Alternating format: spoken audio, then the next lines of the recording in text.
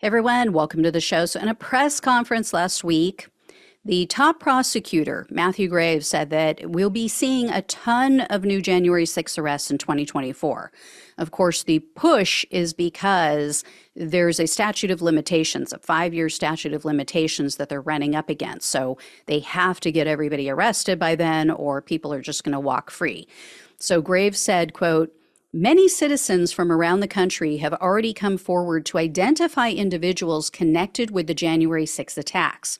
As a result of these tips, scores of individuals have been identified and will soon be prosecuted for violent acts at the Capitol and other violations of federal law." So that's very good news. I know the sedition hunters have been very frustrated by the lack of arrests when they've identified people literally years ago. And to kick off this new year, and on the best day possible, 3 January 6 fugitives were arrested. So siblings Jonathan and Olivia Pollock and their co-defendant Joseph Hutchinson III, they were all located, they were taken into custody on Saturday, January 6th. Anyone who says that Karma doesn't have a sense of humor, yeah, they just don't really know her. So here's the deal. Here's what all went down with these three to refresh your memory. The Pollocks and Hutchinson were each accused of violent acts at the Capitol. Jonathan Pollock, especially, he's now 24 years old. He was especially aggressive, and you may have seen the video I shared over the weekend of him. He was recorded trying to tackle officers, punching them, slamming them with riot shields, all kinds of stuff. So he faces the most serious charges. And there's videos and photos of Pollock that circulated online in early 2021. But it was before the FBI was able to arrest and indict him that he fled. His sister, Olivia, as well as Hutchinson, and then there were 2 other co-defendants, they were all arrested. They were arraigned in June of 2021. Jonathan was already in the wind at that point, and his sister and the others were out on pretrial release.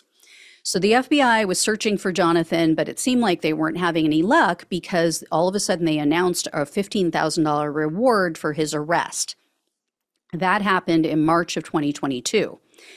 September of 2022, just several months later, they bumped it up to $30,000.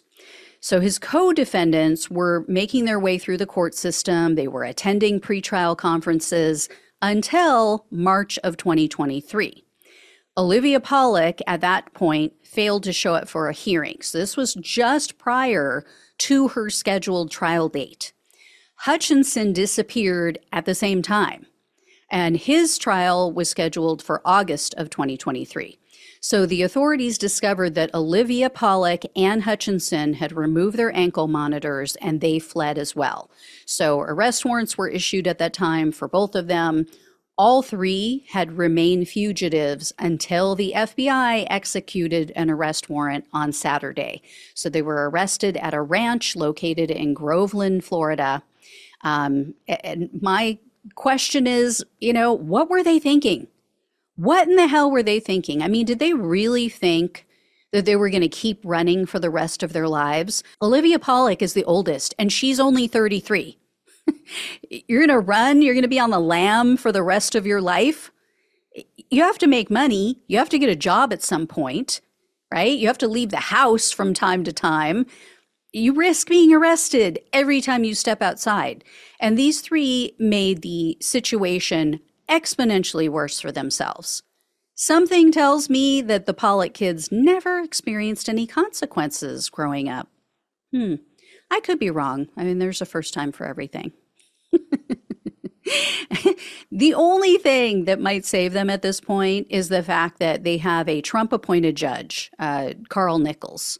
But, and that's a big but, Simone, their co-defendants, Joshua Doolin and Michael Perkins, they didn't fare so well with Judge Nichols. Doolin got 18 months in prison, and Perkins was sentenced to 4 years in prison. And they weren't anywhere near as violent as Jonathan Pollock. And neither one of them took off. Neither one of them ran. So, yeah.